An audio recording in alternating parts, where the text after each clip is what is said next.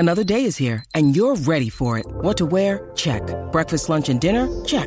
Planning for what's next and how to save for it? That's where Bank of America can help. For your financial to-dos, Bank of America has experts ready to help get you closer to your goals.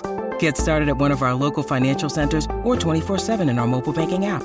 Find a location near you at bankofamerica.com/talktous. What would you like the power to do? Mobile banking requires downloading the app and is only available for select devices. Message and data rates may apply. Bank of America N.A., member FDIC. This is Football Social Daily.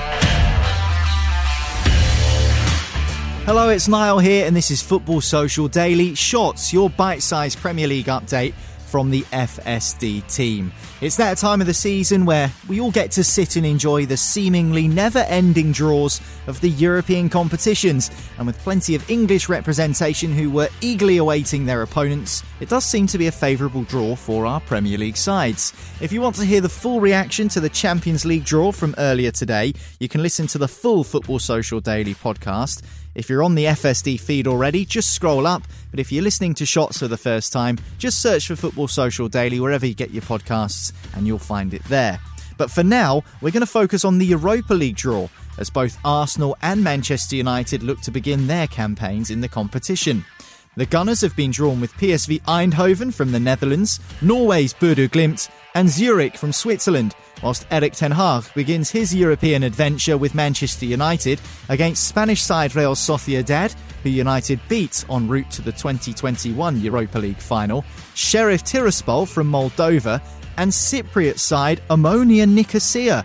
United have never played against Cypriot or Moldovan opposition before, so it will be new ground for Erik ten Hag's Reds. Of course, though, we can't forget the Conference League draw either, which West Ham United are involved in, where they were drawn with Steaua Bucharest from Romania, Belgian club Anderlecht and Silkeborg from Denmark.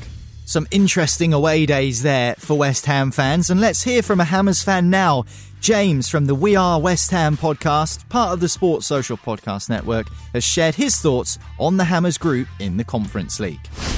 I'm pretty pleased with that Conference League group stage draw. I'm quite happy that we avoided the likes of Fiorentina and FC Köln in pot 2, ended up with FCSB as the old Steaua Bucharest side. Happy with that. Also wanted us to avoid either Nice or Anderlecht. Ended up with Anderlecht in pot 3. Going to be a tough game, that I think, and a shame that they've sold Josh Cullen in the summer, because it would be nice to see him come up against his previous side. And then Silkeborg, the last team coming out of pot 4 against us.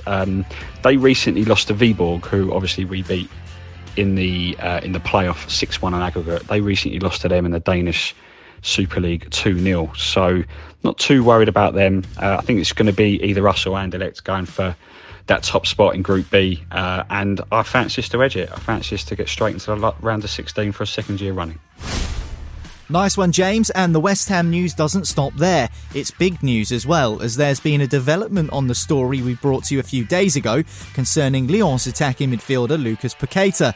That deal has now been fully agreed between the two clubs for a fee of around £50.7 million, which would make him West Ham's record signing, surpassing the £45 million spent on forward Sebastian Haller from Eintracht Frankfurt in 2019.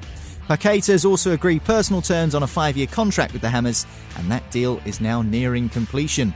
I'm sure we'll see more transfers get over the line between now and the end of the window on the 1st of September. And to keep right up to date with all of that information, then subscribe to the full Football Social Daily podcast and keep an ear out for these bite-sized shows, Football Social Daily Shots. That's it from me, though. We'll speak to you again next week. Have a great weekend.